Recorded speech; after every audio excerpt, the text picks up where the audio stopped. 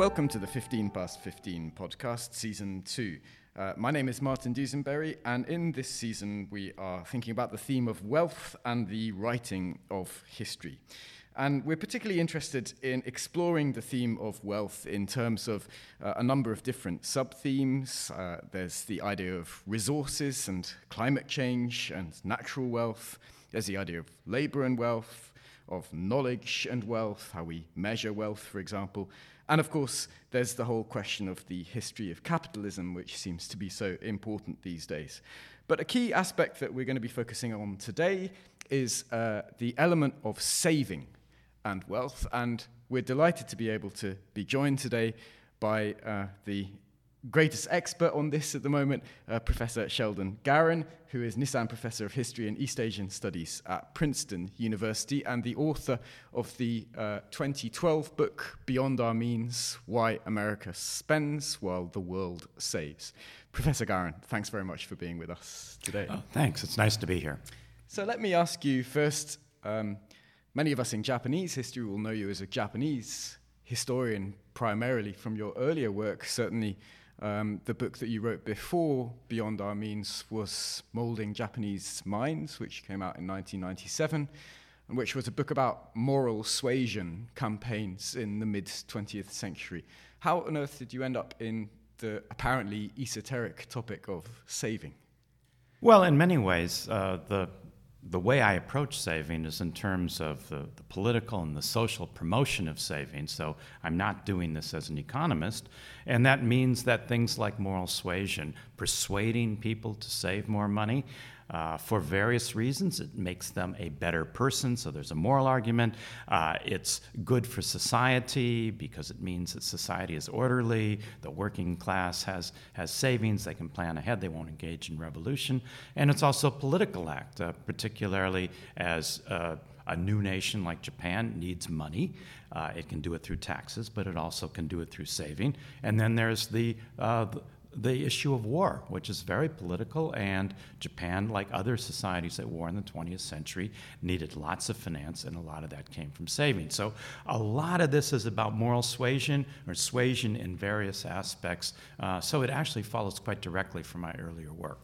Okay, so there's many different things we can unpack there. You talked about the new Japan, and presumably you're thinking particularly of the 1868 Meiji Restoration and this sort of great transformation in Japanese history in the 19th century.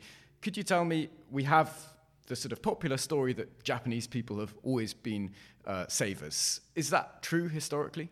Well, in a certain sense, yes, but it's saving in a very different form. So the Japanese, before the Meiji Restoration of 1868, were largely living on the land. They were engaged in agriculture or other primary industries. And so they had forms of saving. In other words, you save seeds for the next year, you save rice for the winter. These are all forms of saving, but they're not monetary saving. So what was new after the Meiji Restoration in Japan and also in many places in the 19th century was the move toward a monetary economy and people learning how to save money and also save money in financial institutions, whether in banks or post offices. So these were new habits, not totally new in the sense of accumulation, but the form was dramatically new. You had to trust your money to an institution that was impersonal, that wasn't your family, wasn't your friends, was a bank or a post office. So these things had to be learned in Japan as they had to be learned everywhere. And may I ask, what was the relationship between saving and wealth? I'm thinking of this famous set of woodblock prints that were published in the mid-1850s at the time of the Ansei earthquake in Edo. And there's the so-called catfish prints, catfish being the symbol of earthquakes in Japan.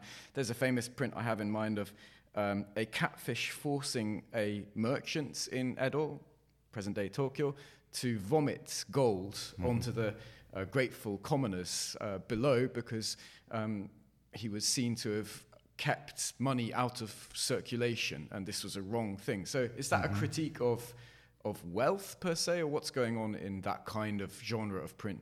Well, that sort of genre you see in Japan, but you also see it in Victorian England. You see it everywhere. There's a distinction made that goes way back, I mean, hundreds of years before the modern period, between what's considered saving, which is a good thing, planning ahead, having money when you need it. But there's a distinction between that saving and hoarding.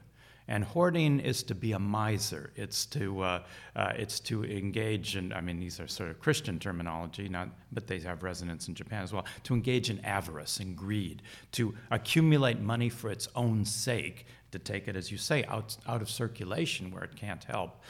That's very different than the act of saving, which is kind of a life cycle thing, that you save when you have a surplus, but then you may need to invest it next year in buying seeds for your crop, or you may need it for an apprenticeship training or for the schooling of your children. So that's a saving for future consumption. It's very different from hoarding.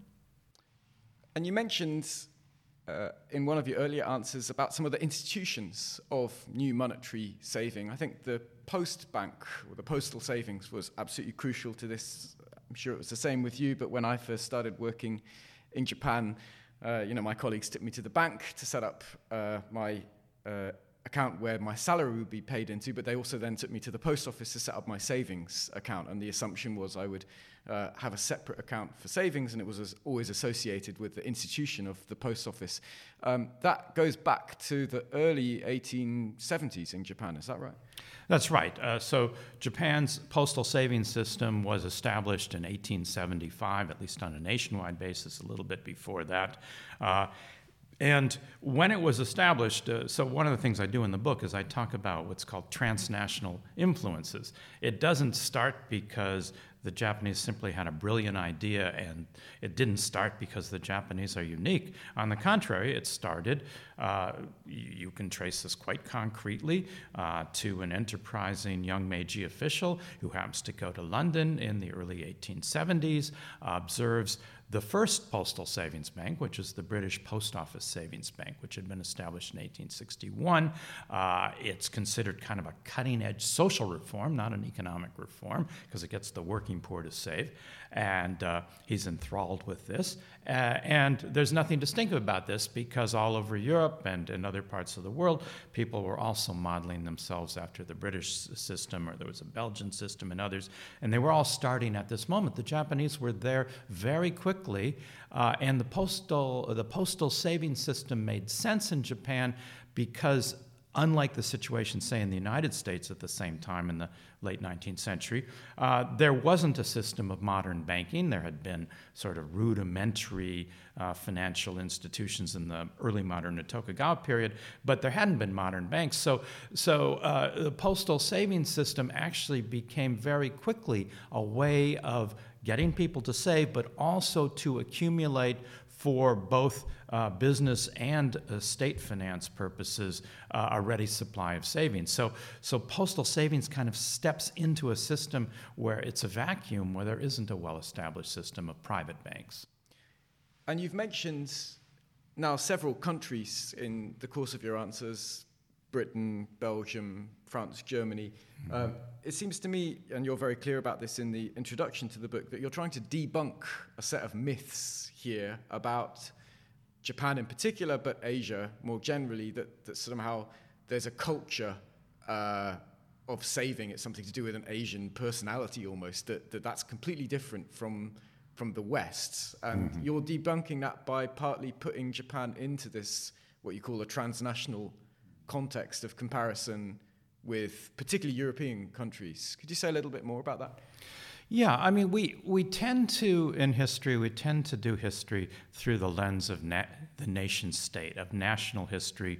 And those of us who study Japan, of course, we spend a lot of time studying the language, a lot of time studying the culture, all aspects of Japanese studies, but we tend to do it in a very insular way. We tend to assume that everything that happened in Japan happened because of internal developments. And I don't want to dismiss that because the internal developments, the indigenous developments, the recent past, all of these things are very important. And Japan could not have changed as it did in the modern period without strong infrastructure and beliefs in things like, as we said, peasant accumulation in this case. On the other hand, there is a sort of a great leap that occurs in the Meiji period and after the Meiji period. And we don't pay attention to the 20th century, it's as important as the Meiji period. And a lot of these leaps, they're not just small incremental steps, they're leaps because the imagination of people who formulate policy and programs in Japan, the imagination is suddenly broadened by the array of institutions and practices that look quite compelling outside. And as you say, mainly coming from Europe in the late 19th century, some from America, but mainly from Europe with its variety of models and variety of countries. So many things, from savings campaigns in this case to the postal savings system and things like that, the propaganda and wartime savings campaigns. A lot of these things are directly informed by what's happening in the rest of the world. And it doesn't mean that Japan is unique in copying or imitating it, because you have to think of it in terms of a circulation of knowledge. And everybody, every European country is looking at others. And sometimes by the early 20th century, European countries and the United States, for example, are looking at innovations in Japan. Japan is in the forefront of school savings programs, post office savings programs, war mobilization. The Russo-Japanese War of 1904 and 5 is one of the first times that you get modern war savings campaigns. It actually spins back, and the British become interested in it and incorporate part of that in their savings campaigns of the First World War. So it's a circulation scheme that I have in my mind on how history changes. Not the arrows don't go in one direction from the European core to the Asian periphery. They go back and forth. They go into Asia. They circulate around the world. And let me take you up on your invitation to talk about the 20th century now. I mean, if we were to be very blunt in trying to think about savings in this case in Japan in the 20th century, would you say that war is absolutely central to the practice and policy of saving? It's certainly one of the big factors. It's not the only one. You would add to war, even in peacetime, imperialism. So the fact that Japan very quickly, from 1895 or even before, becomes an expansive colonial power with formal colonies, with informal interests. All of that cost money, and a lot of that comes from this finance system through postal savings, for example. So you could say, in a sense, that great power status in general, whether there's a war on or not, is extremely important, but it's true that in Japan, as elsewhere in the 20th century, the world wars really accelerate the intrusion of the state into promoting saving, because you're no longer simply getting people to save because it's good for them. You're no longer getting them to save because it's good for society. Now you're getting people to save possibly for national survival. And this is partly because from the 1880s onwards, the central government basically takes over the postal savings scheme, so it uses individual savings money for national infrastructure projects. Yes. So it's particularly easy in a place like Japan or France that have these highly centralized postal saving systems. Even Britain actually also has that. But even in places like Imperial Germany, which is a federation, much more loosely controlled and doesn't have a postal savings system until actually 1939, but even there, the First World War manages to mobilize private banks and local savings banks. So regardless of the institutional structure you have in every modern society by the First World War, savings is one of the key things that a nation-state mobilizes. And one of the arguments you make in the book, and I think has been consistent in your scholarship for many years now, is that the Second World War is not exceptional in Japan, that practices that are instituted, in this case in savings, during the Second World War are absolutely crucial to our understanding of post-war Japan. In particular, the sort of stereotype of the housewife who has scrupulous management of household finances. So there's clearly a very important gender perspective to saving as we move into the mid-20th century and late 20th century here. Right. So gender plays, changing gender constructions play an enormous role in this story. So most people are surprised to hear that before about the 1920s, in most Japanese households of various classes, it was the norm for the patriarch, the person who was legally the household head, to be the person who controlled saving and consumption within the family. So if you were in the late 19th century or early 20th century, when the state has kind of rudimentary savings campaigns, they will first work through the intermediary of the household head. There would be associations in villages and urban neighborhoods of the household head, almost in all cases, a male. I mean, 5% of the cases maybe a widow, but almost always a male. And that just seemed natural to people. And that would have meant that in 1900, Japan would have looked very different than, say, Victorian England or America, where you already had this very strong role for the housewife in saving and consumption. So what happens in Japan, for a number of reasons, and it's a gradual process from the 1910s, 1920s, 1930s. More and more, there are messages coming from inside society, from sort of an emerging group of women's leaders, but also from kind of so-called enlightened bureaucrats in the state.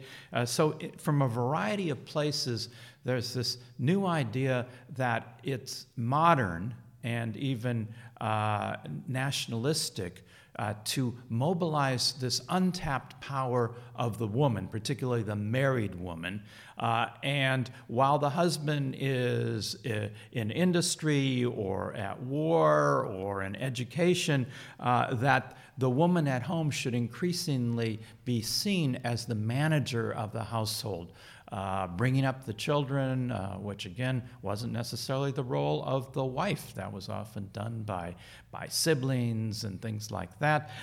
So there were a number of roles, from hygiene to saving to nutrition to things like that, that by the 1910s, 20s, 30s, you had these new housewives magazines, and they were preaching that things like, if you lived in a household where the patriarch was still taking care of the money, you were really old school. You were really out of it. And the new wave is to be like women in the Euro-American world, and women should be scientific mothers, scientific savers. They should rationalize consumption, was the term. So this is happening in peacetime. It's partly the result of what various Japanese observers see in the First World War in Europe, on home fronts, where they see women taking on all these roles, working in industry, but working in war bonds and war savings campaigns and things like increasing nutrition for children in wartime. So they come back and they say, well, it's not only modern for the housewife, the woman of the household, to do this, but it's essential for Japan to continue to be a great power. So this then continues and builds in the Second World War, but there's a new impetus for it because men are really not there in the Second World War. Japan is, by the Pacific War after 1941, in a state of full mobilization. Men are either working in war factories in the cities or they're off on the front. Millions of men have been mobilized. So it becomes more important than ever for women to see themselves as almost the 100% managers of the household. And it continues into the post-war, in peacetime. That's great. Now, we focus a lot on Japan in this talk, but of course the book is called Why America Spends While the World Saves. And I wonder, are you making a basic argument here that America is the exception? In many ways, America is the exception. I actually increasingly in my life think America's the exception in almost everything. So Americans, they have this nice phrase, American exceptionalism. And when most Americans say it, they get teary-eyed and patriotic, and they think they're exceptional because they're so wonderful in every respect. But in fact, a lot of our exceptional characteristics are not so attractive, and like owning guns and things like that.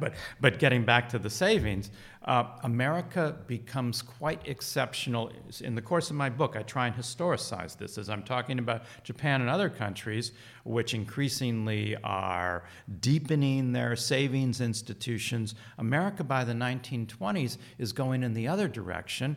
It has fairly weak popular savings institutions. It has very weak postal savings system.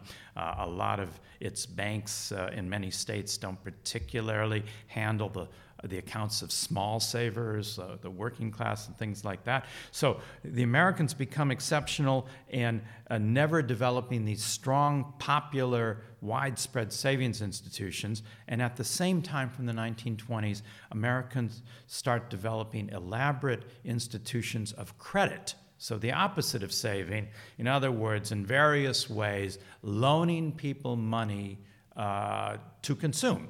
I mean, one of them is housing loans, and this is, again, where America in the 1930s, during the Depression and the New Deal that responds to it, makes low-interest loans, has the state intrude, basically, to offer a system of housing loans that are much easier to pay back than they are in most countries, so this encourages borrowing for housing.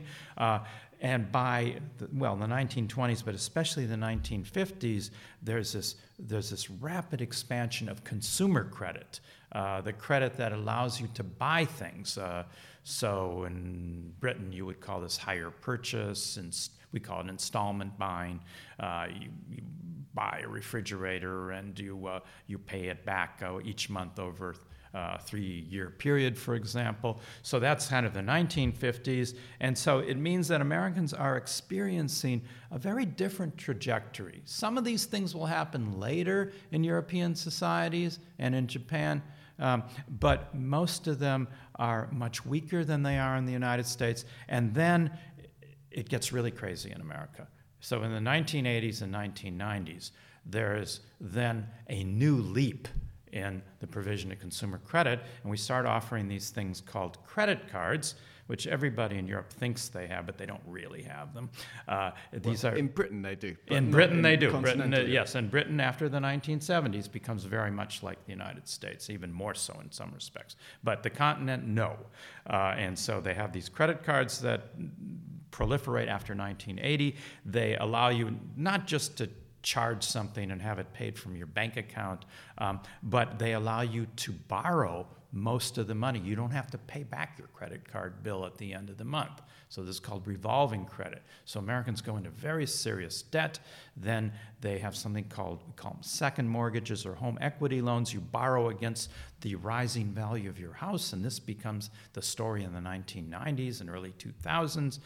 So people are borrowing up to 110% of the increased value of their house, what we call the equity. So it becomes the case that money is so cheap and so available that most Americans by about the year 2000 say, why would we bother to save when money is basically free? They just loan it to us, and we don't even have to pay it back for the housing because our housing prices will go up. Anyway. Which brings us perhaps to a final question about the period in which you were writing the book. I mean, one can't avoid, I'm sure you couldn't avoid the fact that it was the middle of the 2008, post-2008 financial crisis.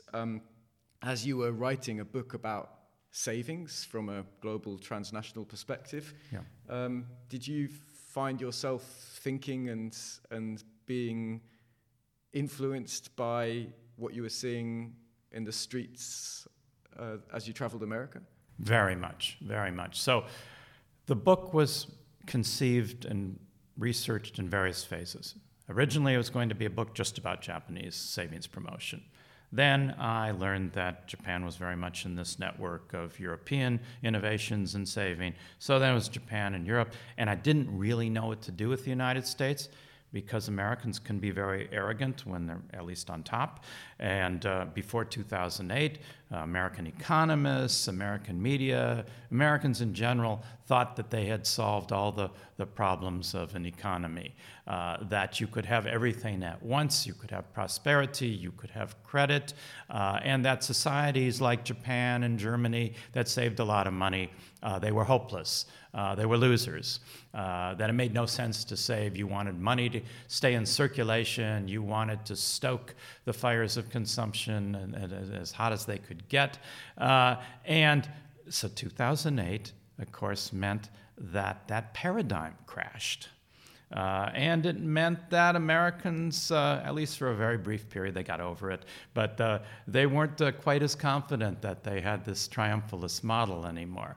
And so as I experienced that, then the American component fit very nicely because it was the exception. American exceptionalism in the end hadn't been so victorious, hadn't been so healthy. So then my mission became trying to explain to Americans how they had gotten to where they were in 2008. What was the history of this binging and then this crash? On which note, Kjell Gaun, thanks very much for being with us today. Thank you.